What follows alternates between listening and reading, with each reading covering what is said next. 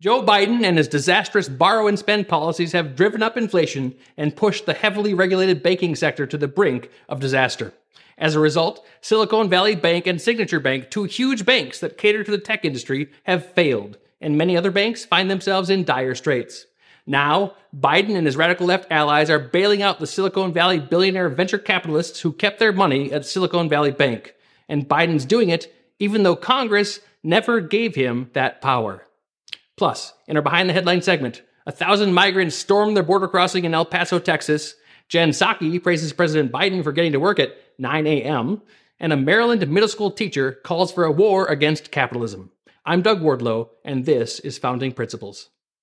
It is time to go on offense. This is Founding Principles with Doug Wardlow.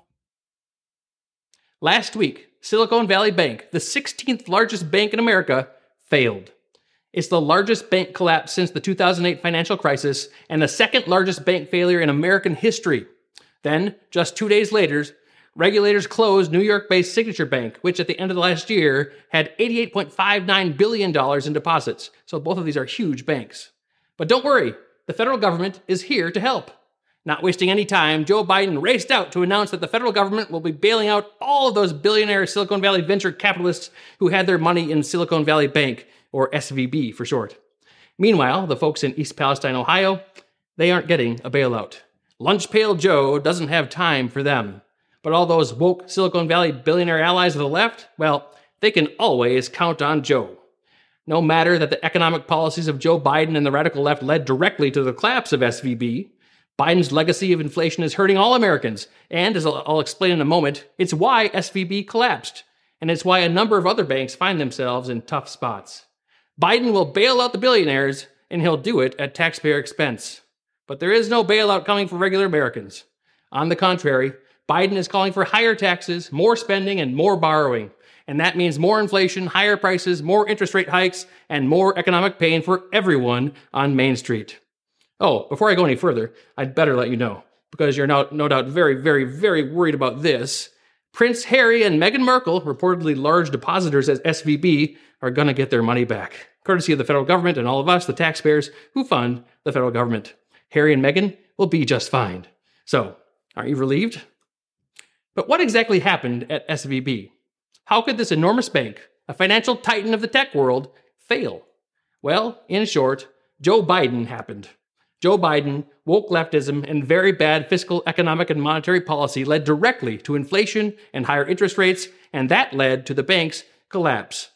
To understand this, we've got to start at the end of the Great Recession. In order to stimulate the economy and encourage lending, by December 2008, the Federal Reserve had reduced the target rate for federal funds down from 5% all the way down to 0.25%. That key interest rate stayed at that low level for many years. When the COVID pandemic happened in 2020, and as Biden and the Democrats began spending enormous sums of money on COVID relief, the Federal Reserve started printing enormous quantities of money and used it to buy treasuries, funding the government's absurd, reckless spending. All that new money in the economy caused inflation to skyrocket. The consumer price index rose from just barely above zero in mid-2020 to nearly 9% in mid-2022. To fight all that inflation, the Federal Reserve has been hiking up interest rates, tightening monetary policy. Now, the federal funds rate, which was down at 0.25% in early 2022, is at 4.75%. That has in turn pushed the interest rate, that is the yield, on treasuries up as well, way up. Yields on other kinds of bonds have gone up along with the yield on treasuries. They always do. And when interest rates and bond yields go up, bond prices go down. That's because a bond that has a set interest rate of, for example, say 2%, isn't worth as much as it used to be if somebody can go out and buy a new bond today that will pay the bondholder interest at, say, 4%. The value and the price of the bond with that lower interest rate drops as the interest rates on bonds go up. Now, banks like SVB raise money in two ways, from their depositors and on capital markets. As the interest rate that the government has to pay to raise money, the interest rate on treasuries, goes up, so too does the cost for a bank to raise money on the capital markets. So higher interest rates meant that it cost more for SVB to raise money on the capital markets. At the same time, SVB was holding a lot of treasuries as assets. And now, it's unclear why they were doing that. They were buying a lot of 10-year treasuries, which is kind of ridiculous because buying 10-year treasuries, locking in that low interest rate, not really a wise idea. You're basically betting that interest rates are going to stay very low, and they're never going to do that. So some of this is on SVB and their stupid management of the bank. But anyway, SVB bought those bonds when interest rates were extremely low. Now, thanks to inflation and the Fed's attempts to combat inflation, interest rates are much, much higher.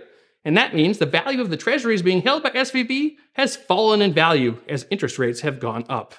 That's the difficult spot SVB found itself in. But there's another factor that played into the failure of SVB, and is unique to Silicon Valley. SVB's depositors are largely tech companies. A lot of the new money that the Federal Reserve was pumping into the economy during COVID wound up in the tech sector. Money came pouring in to SVB as venture capital firms pumped money into tech companies. But it was a massive bubble. As reality set in and people tightened their belts to deal with rising prices, the tech sector bubble burst. In 2022, the tech sector hit hard times.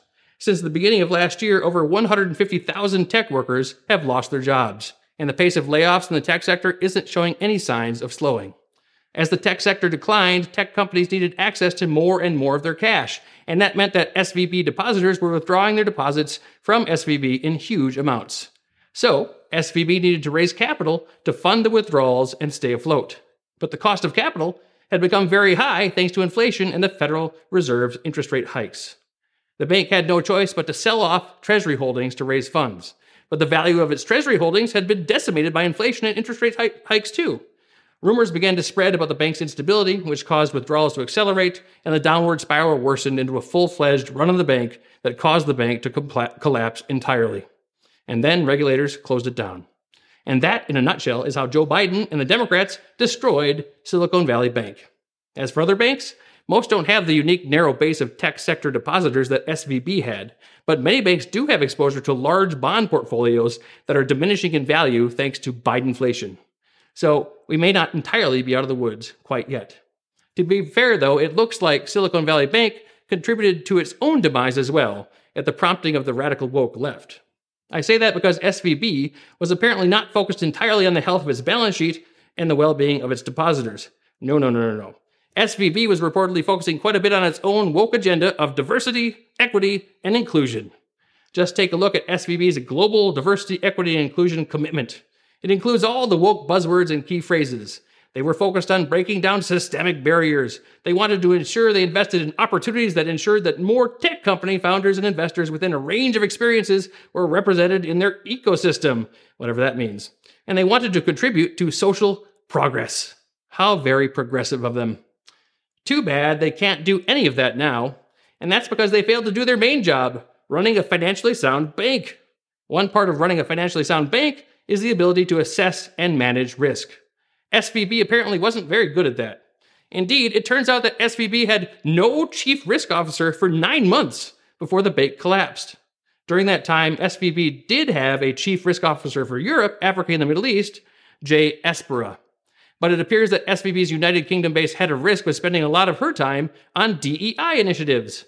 According to the Daily Mail UK, Miss Ursapa describes herself as a, quote, queer person of color from a working-class background, and she has organized a number of LGBTQ initiatives, including a month-long Pride campaign.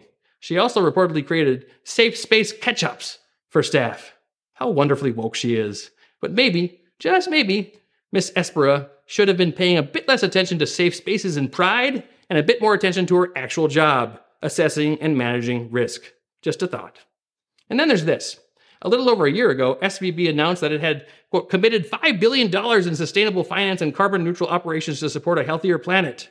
$5 billion. That's a lot of money. One wonders how things might have turned out if they had instead committed all the resources to maintaining the health of their bank. In light of all of SVB's DEI nonsense and its $5 billion sustainable finance commitment, a lot of people are asking whether SVB was utilizing ESG factors, that is, environmental, social, and governance factors, in credit scoring. That's a question that Congress needs to get answered. I would not be surprised at all to find out that the answer is yes. Here's another important point. The tech bubble that recently popped was largely the result of the COVID lockdowns. That's why big tech companies and startups alike were flush with cash, putting huge deposits into SVB. The lockdowns pushed everyone online as they worked from home and stopped going out and shopping at stores. People spent huge amounts of money online, sending huge amounts of cash to the tech sector, creating an enormous boom and bubble. And then big tech turned around and suppressed criticism of the lockdowns. They helped perpetuate the lockdowns. And doing that kept people online and kept them spending money online and kept growing that tech bubble. But then as the economy opened back up, tech companies' revenues plummeted. The lockdown boom ended. And Bidenflation means people are spending less in general. So just like the rest of us, big tech is facing the reality of the horrible Biden economy. And now they need cash, and one of their biggest banks has failed, and the tech sector thinks that we, the American people, should bail them out?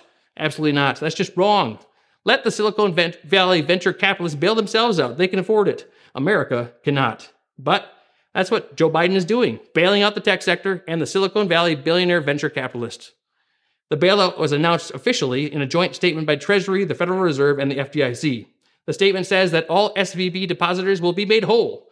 That's a full bailout for all deposits, including the ones that exceed the $250,000 cap on FDIC deposit insurance.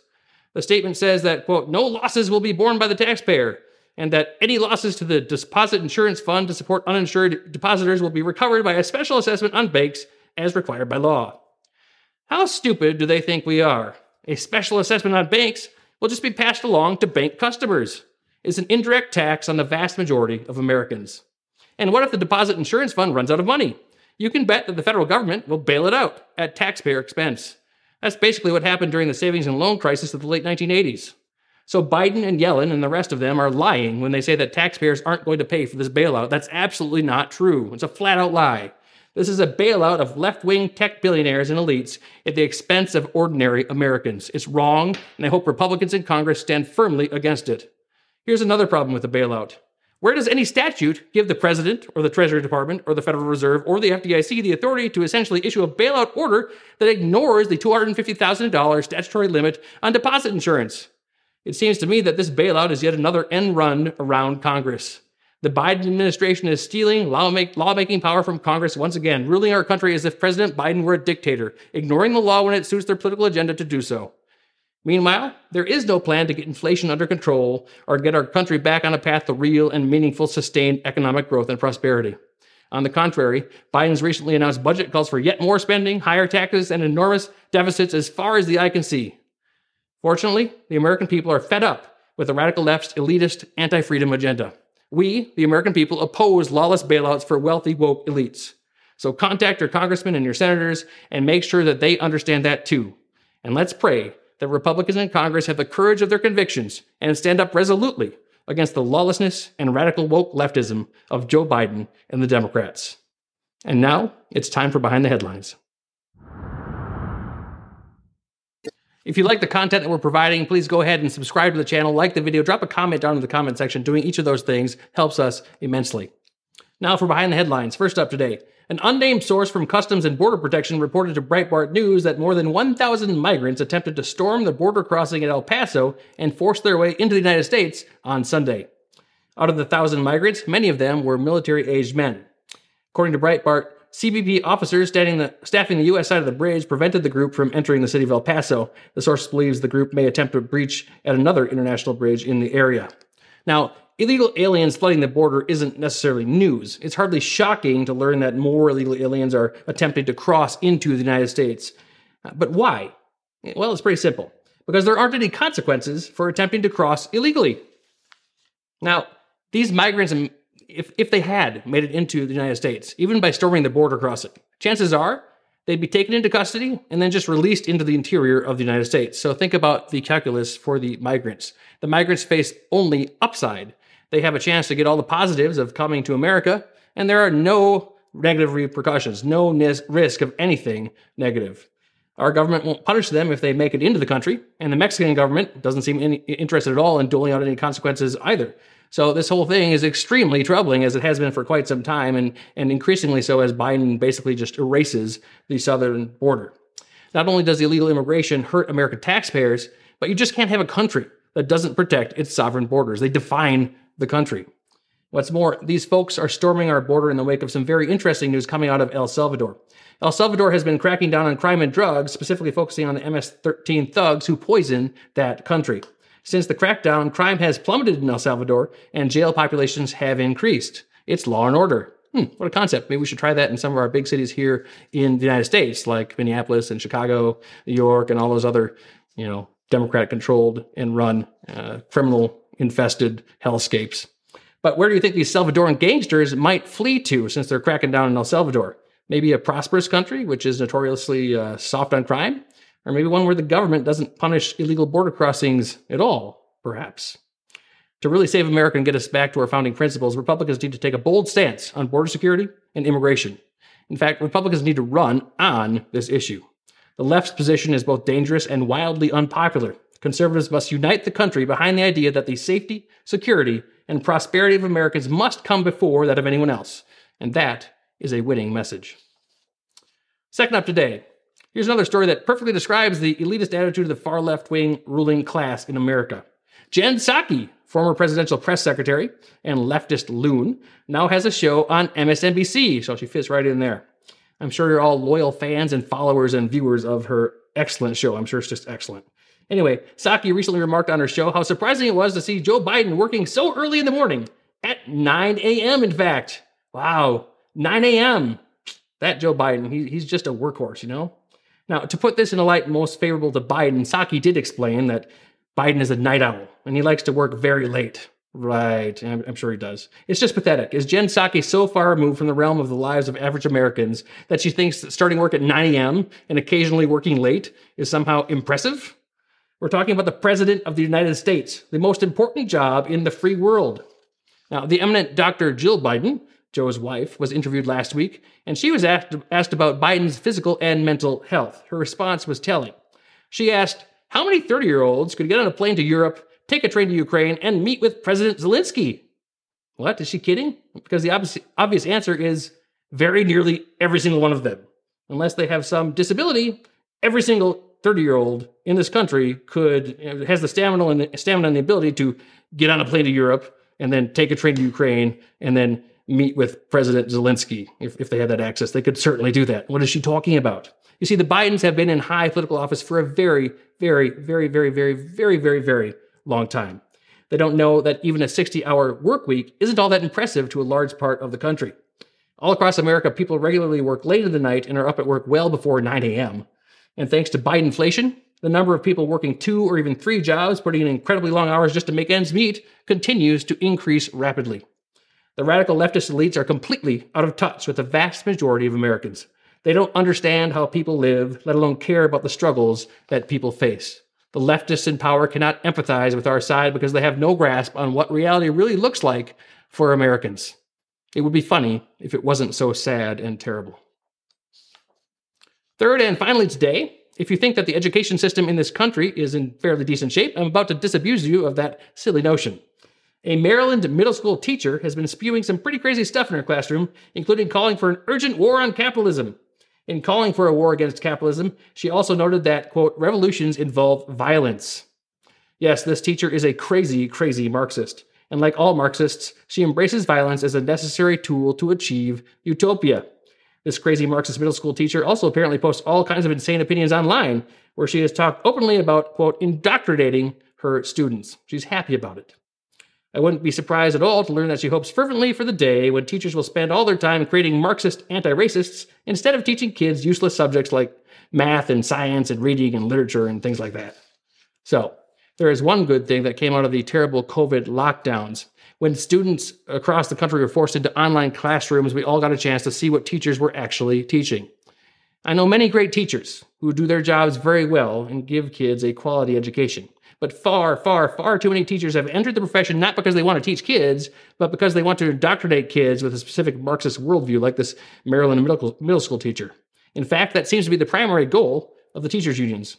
Now, most people can't afford private school, and many people can't afford the time to homeschool. But I hope all of us can take time to talk with our kids about what they're learning and correct any false teachings that are being forced upon them. And I hope that we can inspire true educators to overwhelm the system and root out all of these Marxist left-wing political activists. In fact, we should be actively recruiting and training conservative teachers, preparing them to go into the lion's den and save our kids. Parents, churches, and the conservative community groups in general, should all be working together to fight and counter the Marxist programming that so many kids are fed at school. Until we can root out all the Marxists, something we will only be able to do, by the way, if we achieve it through the vehicle of school choice, We must remain vigilant and make sure that falsehoods are corrected and that the truth is still getting through to our youth. Now it's time to answer a question from our audience. If you'd like to ask a question and have me answer it on the show, you can email the question to the address in the show description or just drop it down in the comment section. Either way will work. Today, our question comes from Bill in Sacramento, California, who asks, why does it seem like the Democrats have abandoned the First Amendment and its guarantee of free speech? Well, Bill, that's an extremely good question. If it seems like the Democrats have abandoned the constitutional guarantee that the government shall not abridge our freedom of speech, that's because the Democrats have abandoned the constitutional protection for free speech. The evidence is everywhere. Thanks to Elon Musk, the Twitter files have exposed the Biden administration's massive censorship operation aimed at coercing big tech to silence conservative viewpoints. At the same time, the left has turned anti-discrimination laws, designed to be tools to address real discrimination based on race and discrimination against women, into weapons to force people to espouse views and participate in expression that violates their conscience and their sincerely held religious beliefs. So why have the Democrats turned against free speech and religious freedom?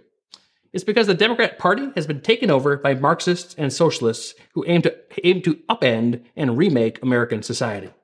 Freedom, free speech and religious freedom in particular, get in the way of their plan. For Marxists, like the ones who now control the Democratic Party, individuals are only useful insofar as they serve the state or serve some other communal end. They don't believe in individual liberty, and they deny the truth that every individual has infinite value and worth as a result of being created by God in the image of God. What's more, Democrats can't achieve their Marxist goals by being honest. That's because history has demonstrated that their ideas do not work. They lead to destruction and hardship and death. That's the lesson of the 20th century. Communism and Marxism led to horrible, tremendous, awful suffering. Conservative ideas, on the other hand, are the ideas of our nation's founding.